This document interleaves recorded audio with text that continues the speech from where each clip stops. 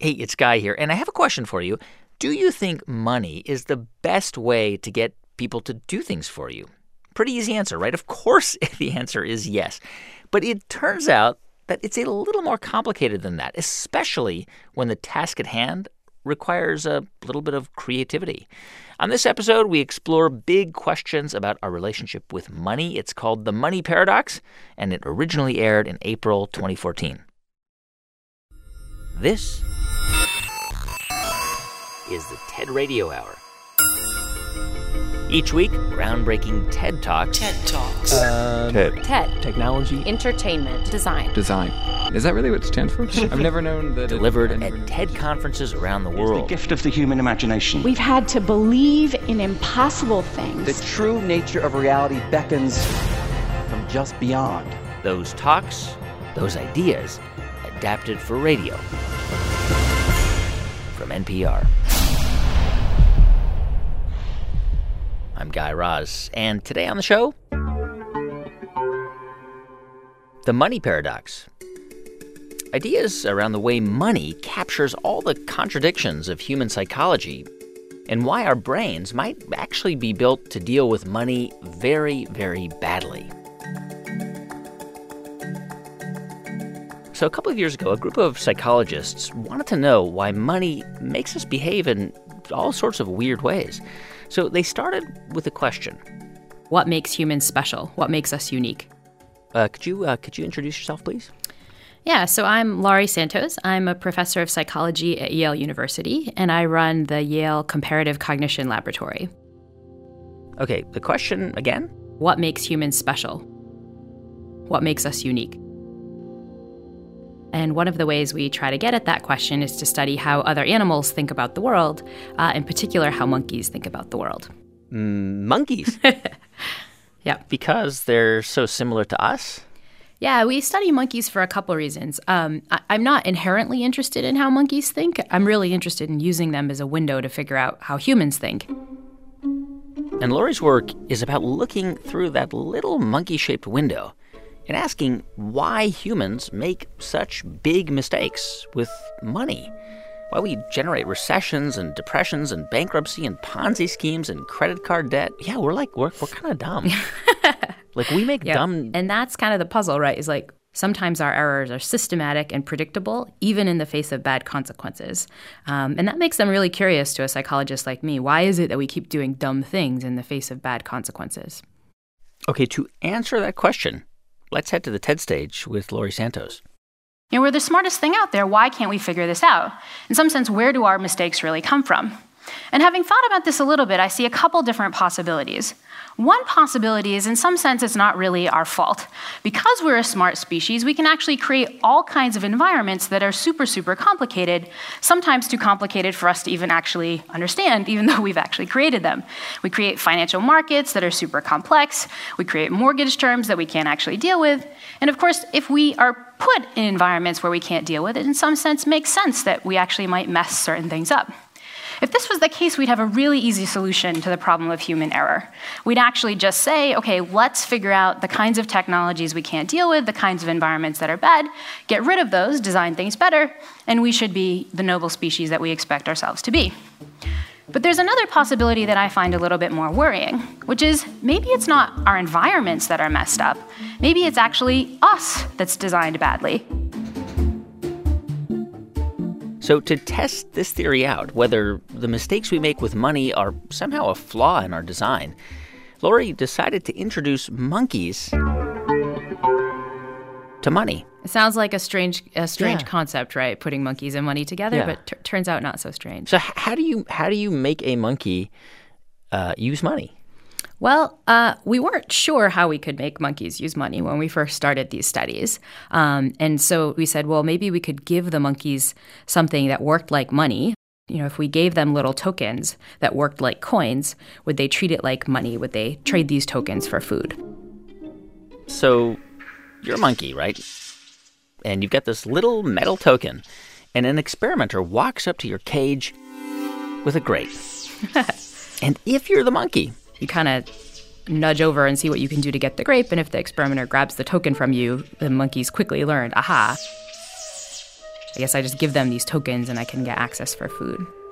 Okay, there you go. Monkey money. You give me a token, I give you a grape, and then, just to make it a little more interesting, Lori and her team created a diversified monkey marketplace. They pick things like, fruit roll-ups and cereal. Because you think bananas, right? Yeah, the monkeys do. They like bananas, but grapes are pretty high.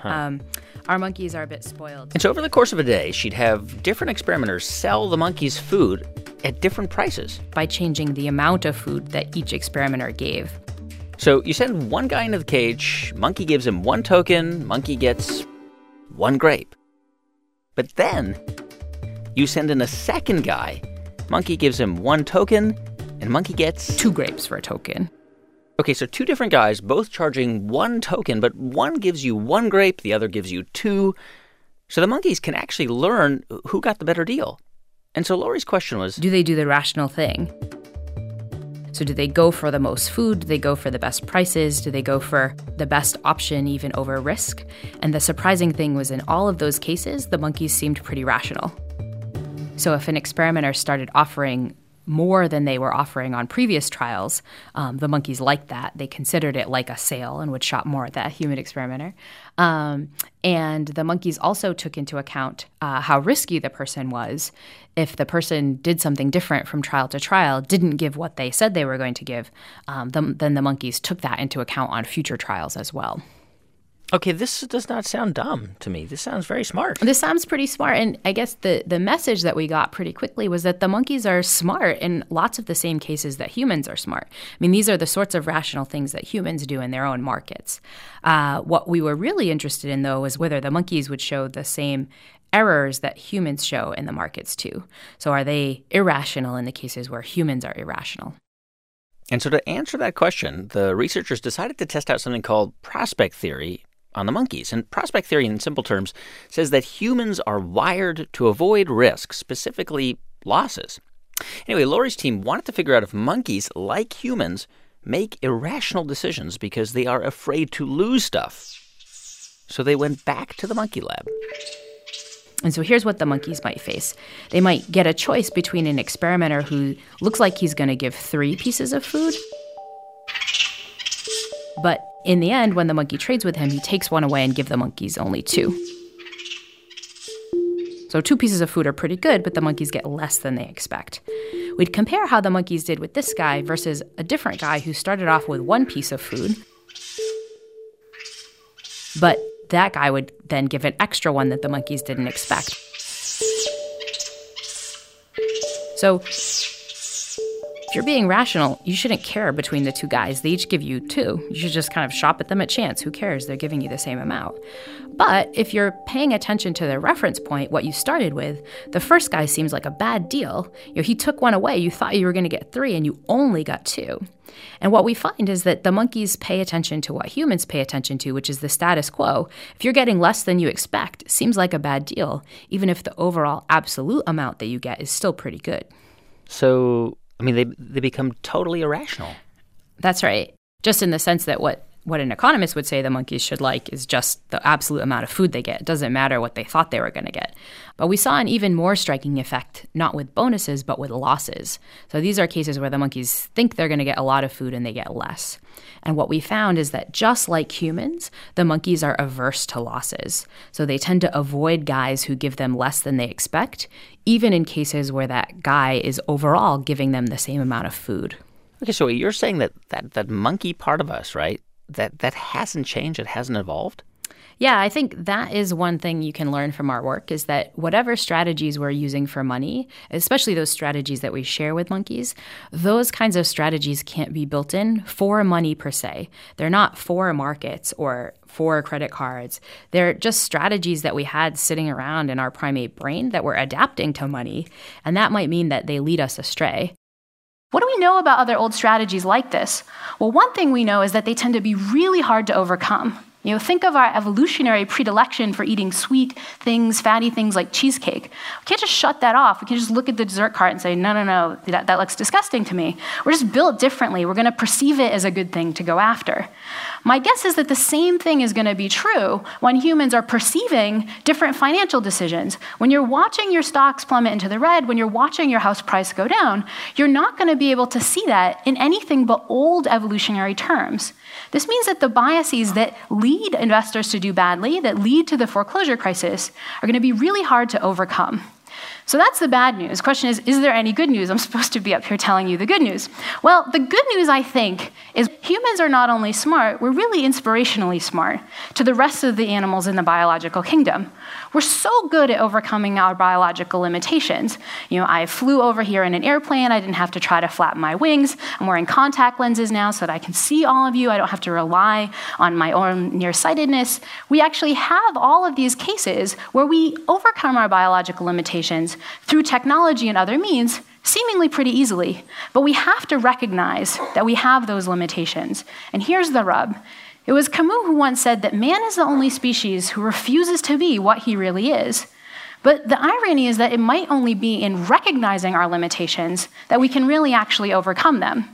The hope is that you all will think about your limitations not necessarily as unovercomable, but to recognize them, accept them, and then use the world of design to actually figure them out. That might be the only way that we will really be able to achieve our own human potential and really be the noble species we hope to all be. Thank you. Laurie Santos runs the Comparative Cognition Laboratory at Yale. Her full talk is at ted.npr.org. I guess the moral of the story is you never want to give a credit card to a monkey. That might be a good moral of the story. Whether or not they'd pay you back, I'm not sure. We don't have empirical evidence over it, but my guess is probably look pretty bad. Especially not with a high interest rate, Exactly, yep.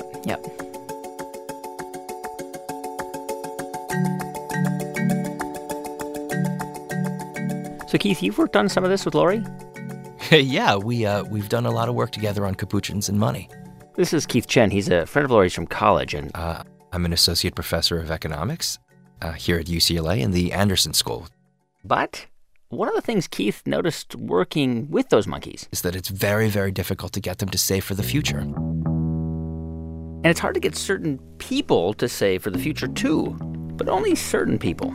So, the recent financial crisis really kind of hit home with this, really, really stark fact, which is there are countries around the world that just seem similar on so many dimensions, but which display radically different savings behavior.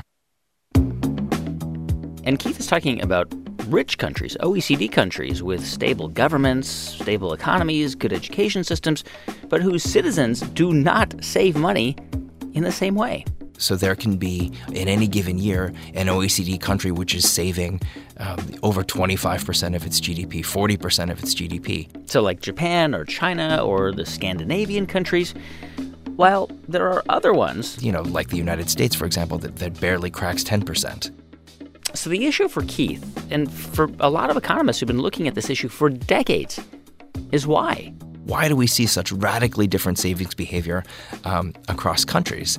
Keith was exploring just that question when he came up with kind of a crazy idea that directly connects the way you save money with the language you speak. We'll explain in a moment. I'm Guy Raz, and this is the TED Radio Hour from NPR.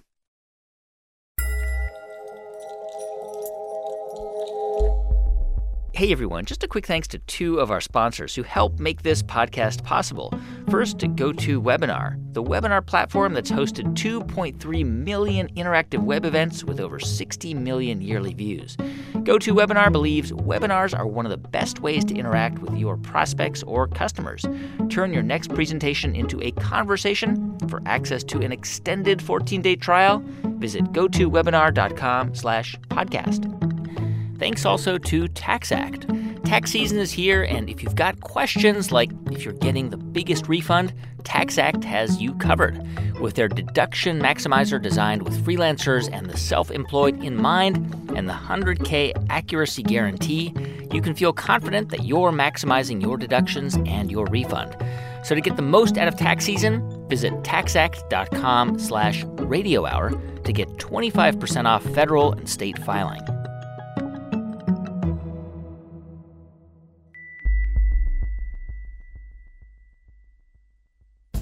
How much would you pay to avoid morning traffic? Why are plane tickets to Boise so expensive?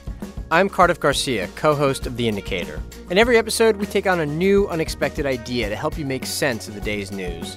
Listen every afternoon on NPR One or wherever you get your podcasts.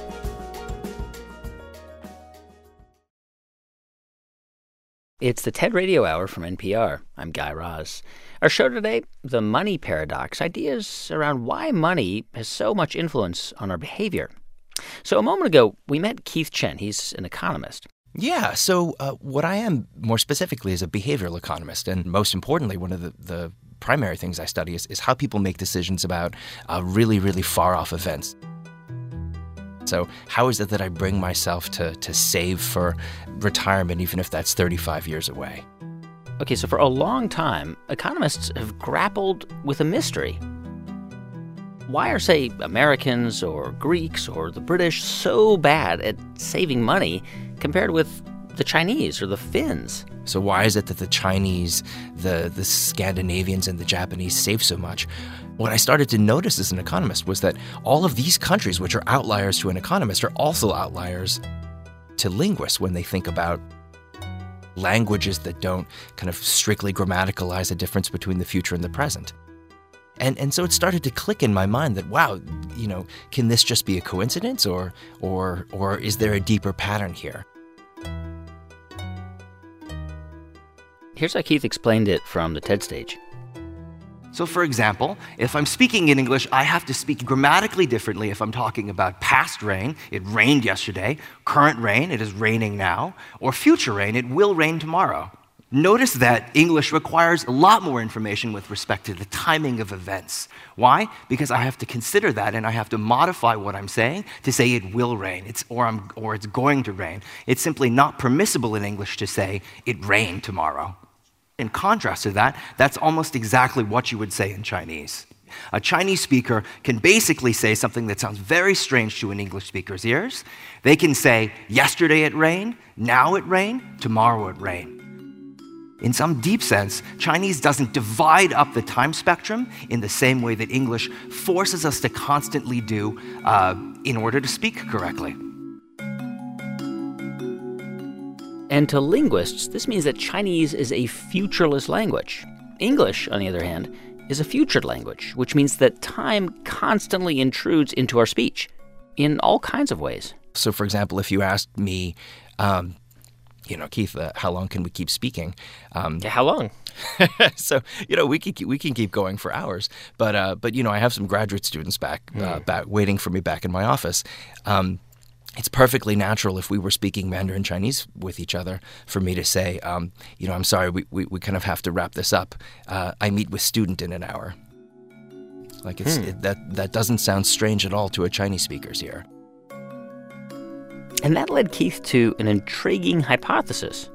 Could how you speak about time affect the way you think about money? You speak English, a futured language, and what that means is that every time you discuss the future or any kind of a future event, grammatically you're forced to cleave that from the present and treat it as if it's something viscerally different. Now, suppose that visceral difference makes you subtly disassociate the future from the present every time you speak. If that's true, and it makes the future feel like something more distant and more different from the present, that's going to make it harder to save. If, on the other hand, you speak a futureless language, the present and the future, you speak about them identically. If that subtly nudges you to feel about them identically, that's going to make it easier to save. Okay, so to test this theory out, Keith gathered up millions of data points, data from health and lifestyle surveys taken from around the world. And then he controlled for religion, sex, and family size. Imagine two families that have exactly the same number of children. The heads of households are exactly the same age. They've gotten exactly the same number of years of education, have the same type of college degree. They find themselves in the same income decile. They live within miles of each other. but the languages that these two families speak at home, one of these languages equates the future and the present, and one of these languages separates the future and the present in their grammar. Now, even after all of this granular level of control, do futureless language speakers seem to save more? Yes. Futureless language speakers, even after this level of control, are 30% more likely to report having saved in any given year. Does this have cumulative effects? Yes. By the time they retire, futureless language speakers holding constant their income are going to retire with 25% more in savings. Can we push this data even further? Yes. Think about smoking, for example. Smoking is in some deep sense negative savings, right? If savings is current pain in exchange for future pleasure, smoking is just the opposite. It's current pleasure in exchange for future pain. What we should expect then is the opposite effect, and that's exactly what we find. Futureless language speakers are 20 to 24% less likely to be smoking at a given point in time compared to identical families, and they're going to be 13 to 70% less likely to be obese by the time they retire, and they're going to report being 21% more likely to have used a condom in their last sexual encounter. I could go on and on with the list of differences that you can find. It's almost impossible not to find a savings behavior for which this strong effect isn't present. That is insane. I mean, that is crazy to me that the language somebody speaks can determine. I mean, when you think about it, it can make perfect sense. Like, it's a really hard problem to think about. Money issues are difficult. Like, do I save in a Roth? Do I save in a standard 401k? Like, how much should I save? Should I save in stocks? Should I save in bonds? And it just sounds like way out there, like way out into the future. Yeah, exactly. It's far away. It's abstract. It's difficult for you to visualize exactly why you're saving now. So, like, what could people who have, futured language, like, how do you fix it? Like, how do you get them to save better if, like baked into the language is this problem? Yeah, so my ultimate goal with a lot of this research is to really uncover the subtle things which nudge us to thinking about problems in one way or the other. And there's actually some fascinating work by a psychologist at the University of Pennsylvania, who he got a company to do some interesting things to people's 401k forms. So you go in to work one day and they ask you, how much of your salary would you like set aside for your retirement account? And what this psychologist did was, in one condition, he put your picture from the kind of corporate Facebook in the upper right-hand side of the form. That he did to half of the people. To the other half of the people, he put an aged version of your picture, a digitally aged version of your picture in the upper right-hand side of the form. And what he found is that people who had to stare at their future selves saved a lot more than people who were staring at their current selves while making this decision. Wow. That's amazing. So I would certainly never recommend that we abandon English, for example, for Finnish or something like that. But I think that becoming more aware and understanding exactly why it is that we allow kind of subtle nudges of our language to kind of affect our decision-making, in the end will result in tools that'll help us kind of be better stewards of our own futures. Keith Chen, a lot of economists believe that his groundbreaking research could change the way we think about savings. Check out his full talk at TED.com. So the way we behave when it comes to money includes all kinds of contradictions, right? Like being really cautious with our money one day and then really risky with it on another day, or being generous sometimes and then really greedy at other times. And that tension is what led Paul Piff to embark on a very unusual experiment. He's a psychologist at Berkeley. What I do is study what makes people cooperative and kind toward others versus selfish and greedy. And in a lot of his studies, he asks, are rich people meaner than the rest of us? And I've always wanted to run a study on what makes people drive the way that they do. Paul and his colleagues tested an idea that you might already know instinctively, that people who drive really expensive cars are often the biggest jerks on the road.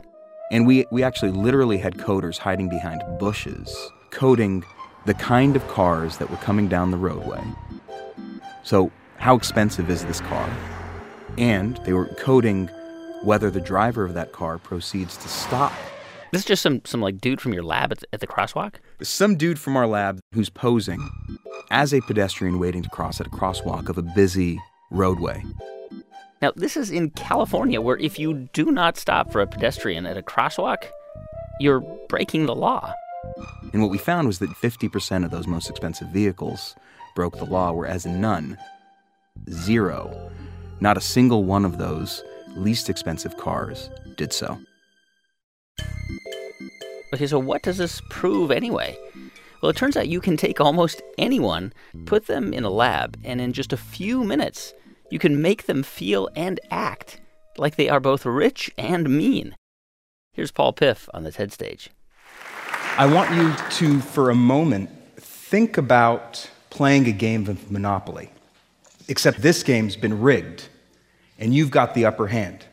And as you think about that experience, I want you to ask yourself, how might that experience of being a privileged player in a rigged game change the way that you think about yourself and regard that other player? So we ran a study on the UC Berkeley campus to look at exactly that question. We brought in more than 100 pairs of strangers into the lab. Is it my role? You're going to have to pardon the sound quality in some cases because these were hidden cameras. I'll buy it. With the flip of a coin, we randomly assigned one of the two to be a rich player in a rigged game. I'm going to build. They got 2 times as much money. On both of those. And they got to roll both dice instead of one, so they got to move around the board a lot more. And just to stick it to the poor player, the rich player gets to move the Rolls Royce around, which is that really desirable, luxurious piece. Oh, yeah. Whereas the poor player's got to move that measly little shoe. No one wants that piece. Or the thimble. Who likes the thimble? No one wants Nobody the wants thimble. the thimble, no. The rich player started to move around the board louder, literally smacking the board with their piece as he went around. You were more likely to see signs of dominance and displays of power and celebration among the rich players. Wait, did you get, how many 500s did you have? Just one. Are you serious? Yeah. I have 3. I don't know why they gave me so much.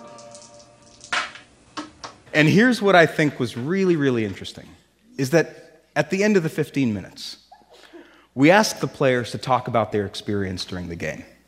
And when the rich players talked about why they'd inevitably won in this rigged game of Monopoly, they talked about what they'd done to buy those different properties and earn their success in the game.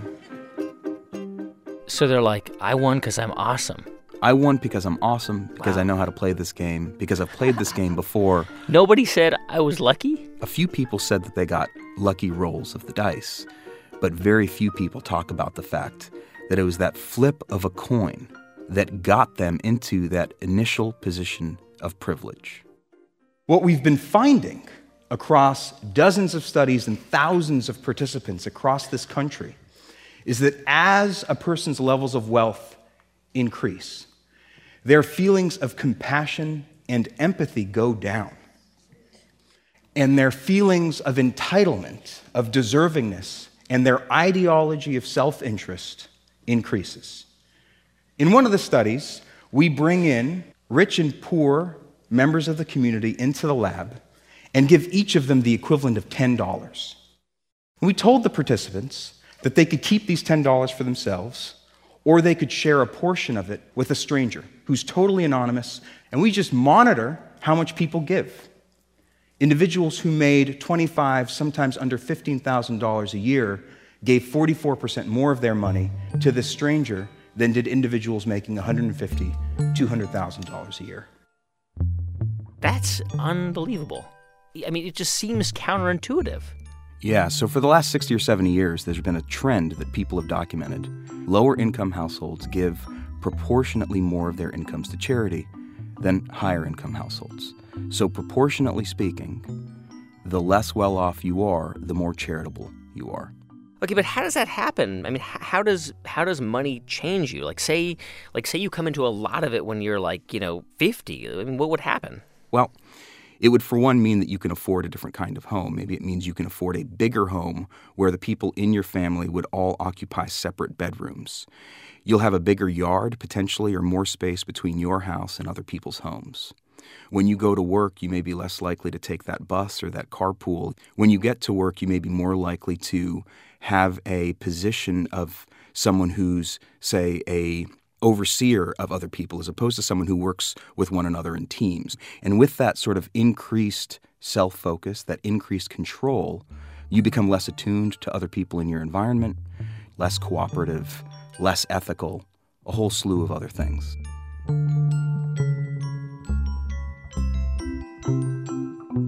We ran another study where we looked at whether people would be inclined to take candy from a jar of candy that we explicitly identified as being reserved for children. Participating, I'm not kidding, I know it sounds like I'm making a joke. We explicitly told participants, this jar of candy is for children participating in a developmental lab nearby. They're in studies, this is for them, and we just monitored how much candy participants took. Participants who felt rich took 2 times as much candy as participants who felt poor. Now, I don't mean to suggest that it's only wealthy people who show these patterns of behavior. Not at all. In fact, I think that we all, in our day-to-day, minute-by-minute lives, struggle with these competing motivations of when or if to put our own interests above the interests of other people. And that's understandable because the American dream is an idea in which we all have an equal opportunity to succeed and prosper. And a piece of that means that sometimes you need to put your own interests above the interests and well-being of other people around you.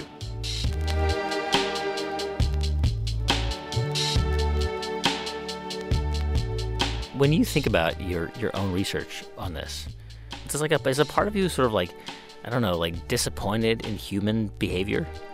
I don't know. Disappointment's not necessarily the right word, because I think a lot of the effects that we're documenting are understandable. And what's important to recognize is that there are a lot of other things that shape how compassionate and generous a person is. Their gender, their ethnicity, the social groups they belong to, how they were raised. Money is one of those factors, but it's not the only one. I think what's interesting about your research is that, it says that we're all basically like malleable. And rich people are malleable too, right? They can change and pretty quickly. Absolutely. Now, we've found in our own laboratory work, and this has been replicated elsewhere and extended elsewhere, that when we bring wealthy people in and through even small nudges, simple reminders, a reminder of the needs of others, their levels of empathy, compassion, and charity go up. In one study, we had people watch a brief video, just 46 seconds long, about childhood poverty.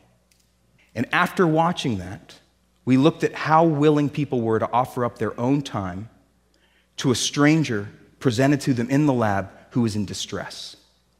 After watching this video, an hour later, rich people became just as generous of their own time to help out this other person, a stranger, as someone who's poor, suggesting that these differences are not innate or categorical, but are so malleable to slight changes in people's values and little nudges of compassion and bumps of empathy.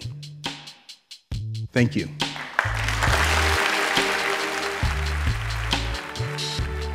Paul Piff, he's a social psychologist at the University of California, Berkeley. You can check out his entire talk at TED.com.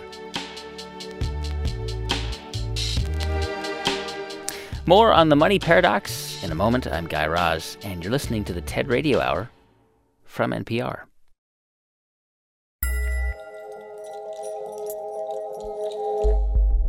Hey everyone, just a quick thanks to 2 of our sponsors who help make this podcast possible. First, to WordPress.com. Creating your website on WordPress.com helps your customers find you, remember you, and connect with you. At WordPress.com, you'll find hundreds of beautiful designs, the ability to add a custom domain name, and features to make your business more visible online. Get 15% off your new website today at WordPress.com/radiohour. Thanks also to Goldman Sachs. Get insights from some of the world's leading thinkers on markets, industries, and the global economy on the firm's podcast, Exchanges at Goldman Sachs. You'll hear discussions on topics with far-reaching implications like climate change, autonomous driving, and the future of China's economic growth, plus much more. That's Exchanges at Goldman Sachs, available on iTunes, Stitcher, SoundCloud, and Google Play, and at gs.com/podcast.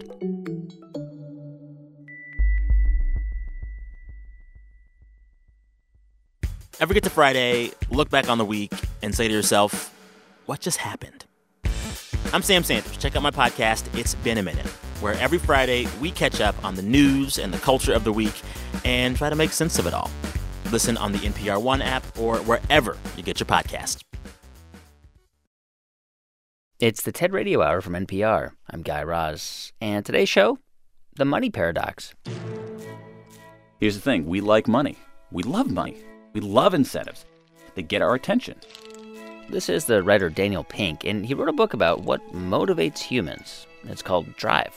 Is money the best motivator for encouraging high performance and in all tasks? The answer is absolutely not. Not? Absolutely How not. can in that all be? Things. Well, here's the thing. It's the same. This is actually simpler than it seems at the outset.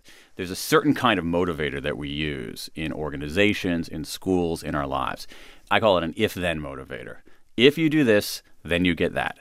If you do this, then you get that. So give me an example. What do you mean? Oh, okay, let's say you want somebody to stuff envelopes. Okay. You're trying to motivate somebody to stuff envelopes. Right. Not particularly interesting. No. Not particularly cognitively complex. No. Pay them per envelope. Okay. Absolutely no question about that. You got to pay them per envelope. That's a way to motivate them to do the job. Because they'll do more envelopes. Right, and here's the thing, and there's some nuance here. But what if you come across something a little harder than stuffing envelopes? Like what if you come across the candle problem? What it involves is you give people three things. You give them a candle, you give them some matches, and you give them a box of tacks. A candle, some matches, and a box of tacks. That's it. So we tried this experiment with a few people. We gave them the candle problem. Wait. No, put it. The question is, you need to affix the candle to a wall so that the wax doesn't drip onto the table. In which it will not drip into the table. So you can use the thumbtacks and to sort of like press it up against a wall. Lighting a candle and wetting this entire side of the candle. When I did this, I said, okay, I got this. What you need to do is you need to light the matches, melt the side of the candle Fix it with the side itself. so it becomes sticky, and then use that stickiness to adhere the candle to the wall. All right, so it's melting the candle. Oh my God, my You're fingers. gonna burn your fingers. I don't think it's going to work. It just doesn't work Is it gonna hold? because the candle immediately falls off the wall. Aww.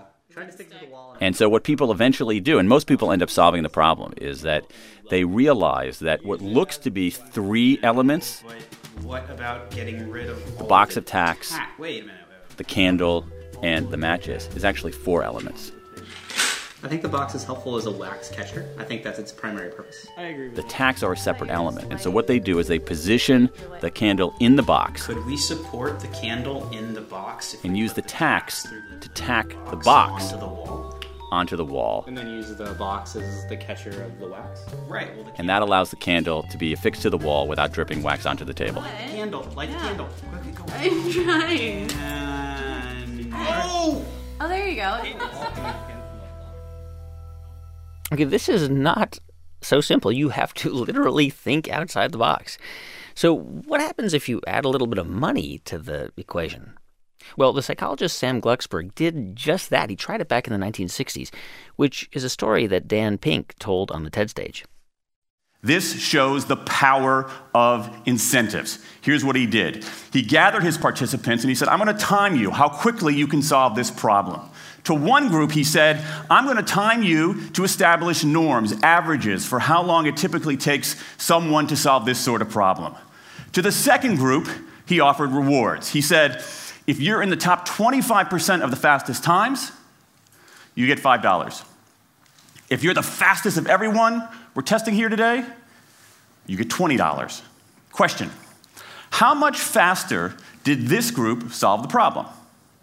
Answer, it took them on average 3.5 minutes longer.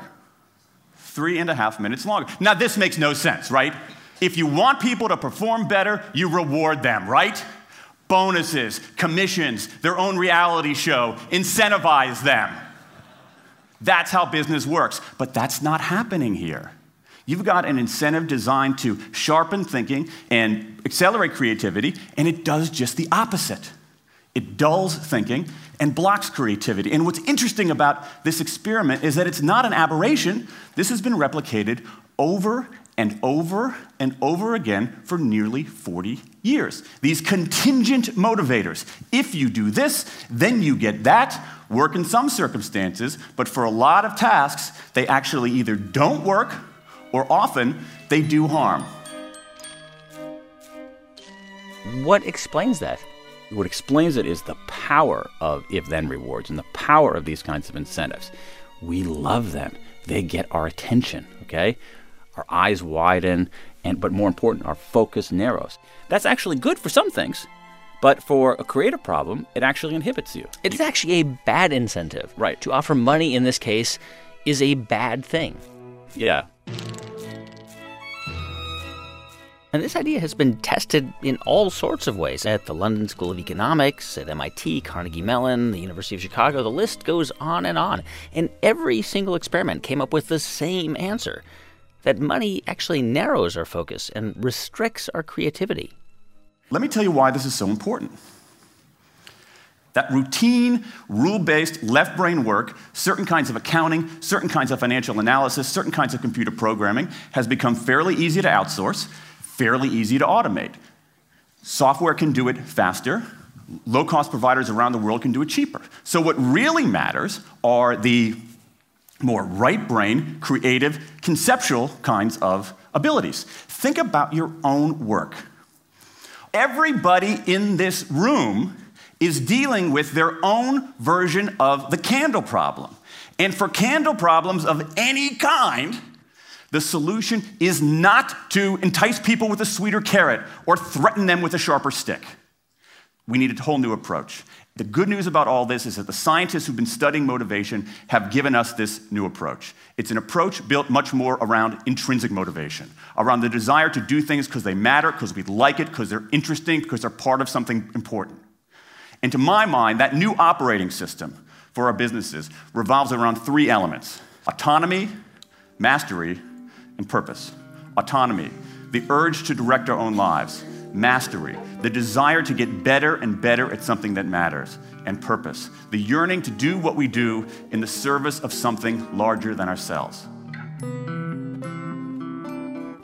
But I mean, like that feeling of ownership, which is great, and I think everybody wants it. But that doesn't pay for your mortgage or your That's why I say you got to get the money right at the threshold. Yeah. Guy, you know what? I'm going to give you full autonomy over everything that you do. I take it. I'm going to talk to you every single day about how important what you do is each day, contributes to this beloved public radio network and to the entertainment and edification of people around the country. Yeah. But I'm going to pay you $5,000 a year.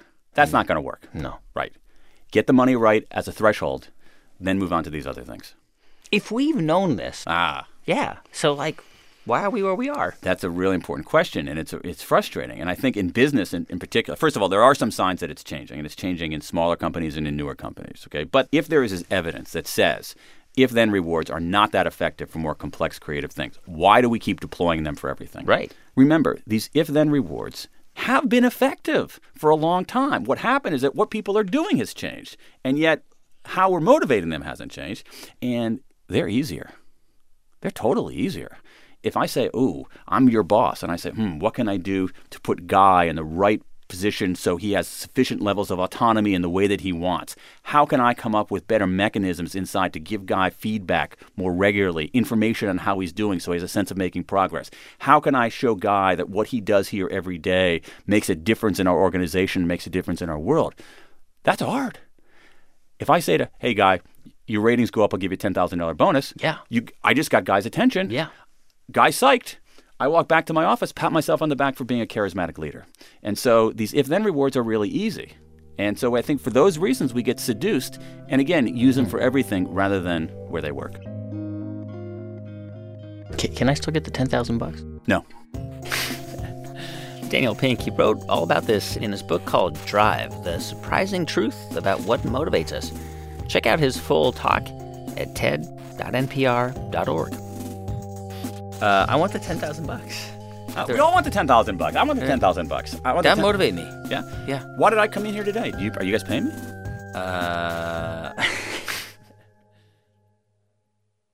What is the one thing that money cannot buy? Despite the best efforts of social scientists and humans throughout history, I think the one thing money really has not been able to buy us is love. Can't buy us love. All right, so the Beatles were right. Right.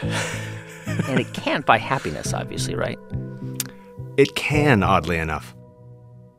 It's just the way we usually use our money doesn't seem to do much for our happiness. So this is Michael Norton. He's a professor at the Harvard Business School. And how could money buy happiness? Here's how Michael explains it in his TED Talk. So I want to talk today about money and happiness, which are two things that a lot of us spend a lot of our time thinking about, either trying to earn them or trying to increase them. And a lot of us resonate with this phrase. So we see it in religions and self-help books that money can't buy happiness. And I want to suggest today that, in fact, that's wrong. And that I'm at a business school, so that's what we do. So that's wrong. And in fact, if you think that, you're actually just not spending it right. So that instead of spending it the way you usually spend it, maybe if you spent it differently, that might work a little bit better. And before I tell you the ways that you can spend it that will make you happier, let's think about the ways we usually spend it that don't, in fact, make us happier. We had a little natural experiment. So CNN a little while ago wrote this interesting article on what happens to people when they win the lottery. Turns out people think when they win the lottery their lives are going to be amazing. This article is about how their lives get ruined. So what happens when people win the lottery is, number one, they spend all the money and go into debt. And number two, all of their friends and everyone they've ever met find them and bug them for money. And it ruins their social relationships, in fact. So they have more debt and worse friendships than they had before they won the lottery. What was interesting about the article was people started commenting on the article, readers of the thing. And instead of talking about how it had made them realize that money doesn't lead to happiness, everyone instantly started saying, you know what I would do if I won the lottery? If you're lucky enough to win $5 million and you get that huge giant check, which would be amazing. Yeah, sounds great. We as social scientists would treat everyone who won $5 million the same. We would say, imagine that you won $5 million and one person bought a hot air balloon, one person used the money and gave it all to charity, one person put it in a pile and burned it. Now, there's no way at the end of the year that those three people would have had the same year. And yet on their income tax return, it would say they had the same year if all we looked at was the amount of money they had. And the very simple intuition we had was, I bet what they did with the money probably matters in terms of how much happiness they got out of it. Let's look at what people do with their money and see if it makes a difference. So the first way that we did this, on one Vancouver morning, we went out on the campus at University of British Columbia, and we approached people and said, do you want to be in an experiment? And they said yes. We asked them how happy they were, and then we gave them an envelope. And one of the envelopes had things in it that said, by 5 p.m. today, spend this money on yourself. So we gave some examples of what you could spend it on. Other people in the morning got a slip of paper that said, by 5 p.m. today, spend this money on somebody else. So what did they do with the money? So imagine you got $5 or $20 for yourself today in an envelope from a stranger, and they said, spend it on yourself. Okay. You might think you'd do something interesting and unusual with it, but what we found is, if you get $5 or $20, the first thing you do is you kind of put it in your wallet, and it just becomes business as usual. And that's exactly what people did. They bought stuff like makeup, and they bought things like a coffee for themselves. They just used it on things they would usually buy. And what about the other people? People who we told to spend on other people did different interesting things. So, for example, one woman bought a stuffed animal for her niece. Many people gave money to homeless people. They gave money to street performers. And we think that part of what happens is it makes you think about your money differently than you usually do. It's as though it's a totally separate account of money, and you make sure you follow through on that. So at the end of the day, you called them up and what'd you ask them? We said, on a scale from 1 to 10, how happy are you right now? Simplest question we could think of. If I asked you how happy are you on a scale from 1 to 10, most people in America and in Canada, where we did the study, will say something like 7, 8, or 9.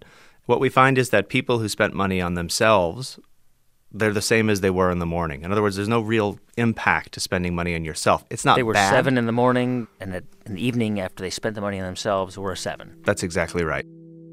But it turns out that people who we gave money to spend on somebody else, those people, if they were a 7 in the morning, they're kind of like an 8 now. It doesn't make them the happiest person in the world, but it does have consistently, in experiment after experiment, a positive effect on your happiness to spend on somebody else.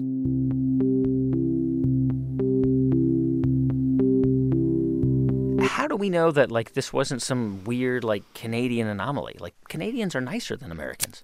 First you called Canadians weird, but then you saved it by calling them nice. No, they're not weird. We're neutral now on Canadians. No, just a weird Canadian phenomenon is what I mean. Got it. Great question. So these were college students who were, enrolled in a university. They live in North America. Their lives are pretty good in terms of the distribution of human outcomes. And we really wondered, could it be the same if you were actually struggling to meet your basic needs? We did a study in Uganda. Among other countries, we went to Uganda and did a very similar experiment. We asked people to think about spending on themselves or spending on somebody else. And we asked them, what'd you do? And then we asked them how happy they are. And even though Uganda, on average, is an incredibly much poorer country than Canada, we still see that spending money on yourself doesn't do much for you. And spending on other people seems to have an impact on how happy you are. So this is a quantifiable fact. Like, if people spend it on other people or on charity, it will make them happier. Like, that's true? That's an absolute truth? We see it in so many countries in the world now, and we see it in so many contexts, from people's private lives to consumers buying products that have some sort of charitable component to employees spending on each other rather than spending money on themselves. We've seen it in so many domains and across so many contexts. It really does seem like, on average, spending on yourself doesn't do much and spending on others does something for you.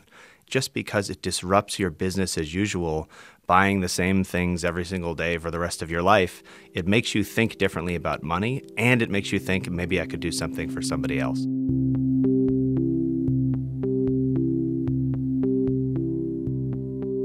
What we see again, though, is that the specific way that you spend on other people isn't nearly as important as the fact that you spend on other people in order to make yourself happy, which is really quite important. So you don't have to do amazing things with your money to make yourself happy. You can do small, trivial things and yet still get these benefits from doing this.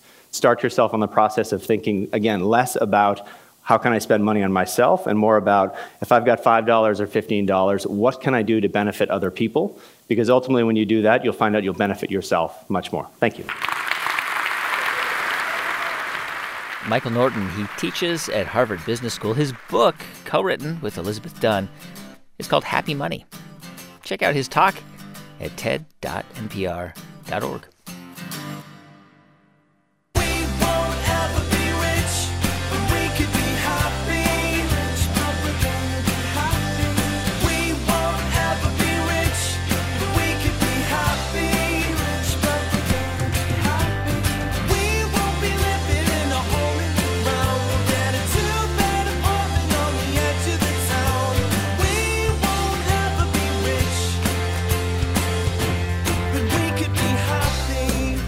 Hey, thanks for listening to our show on the Money Paradox this week. If you missed any of it, or you want to hear more, or you want to find out more about who was on it, you can visit ted.npr.org. You can also find many, many more TED Talks at ted.com, and you can download this program through iTunes or through the NPR smartphone app. Our program was produced by Jeff Rogers, Brent Bachman, Megan Kane, Neva Grant, and Sanaz Meshkinpour, with help from Daniel Shukin, Portia Robertson-Migas, and Eric Newsom. Our intern is Rund Abdel Fattah. Thanks to our partners at TED, Chris Anderson, Jude Cohen, Darren Triff, and Janet Lee. I'm Guy Raz. You've been listening to Ideas Worth Spreading here on the TED Radio Hour from NPR.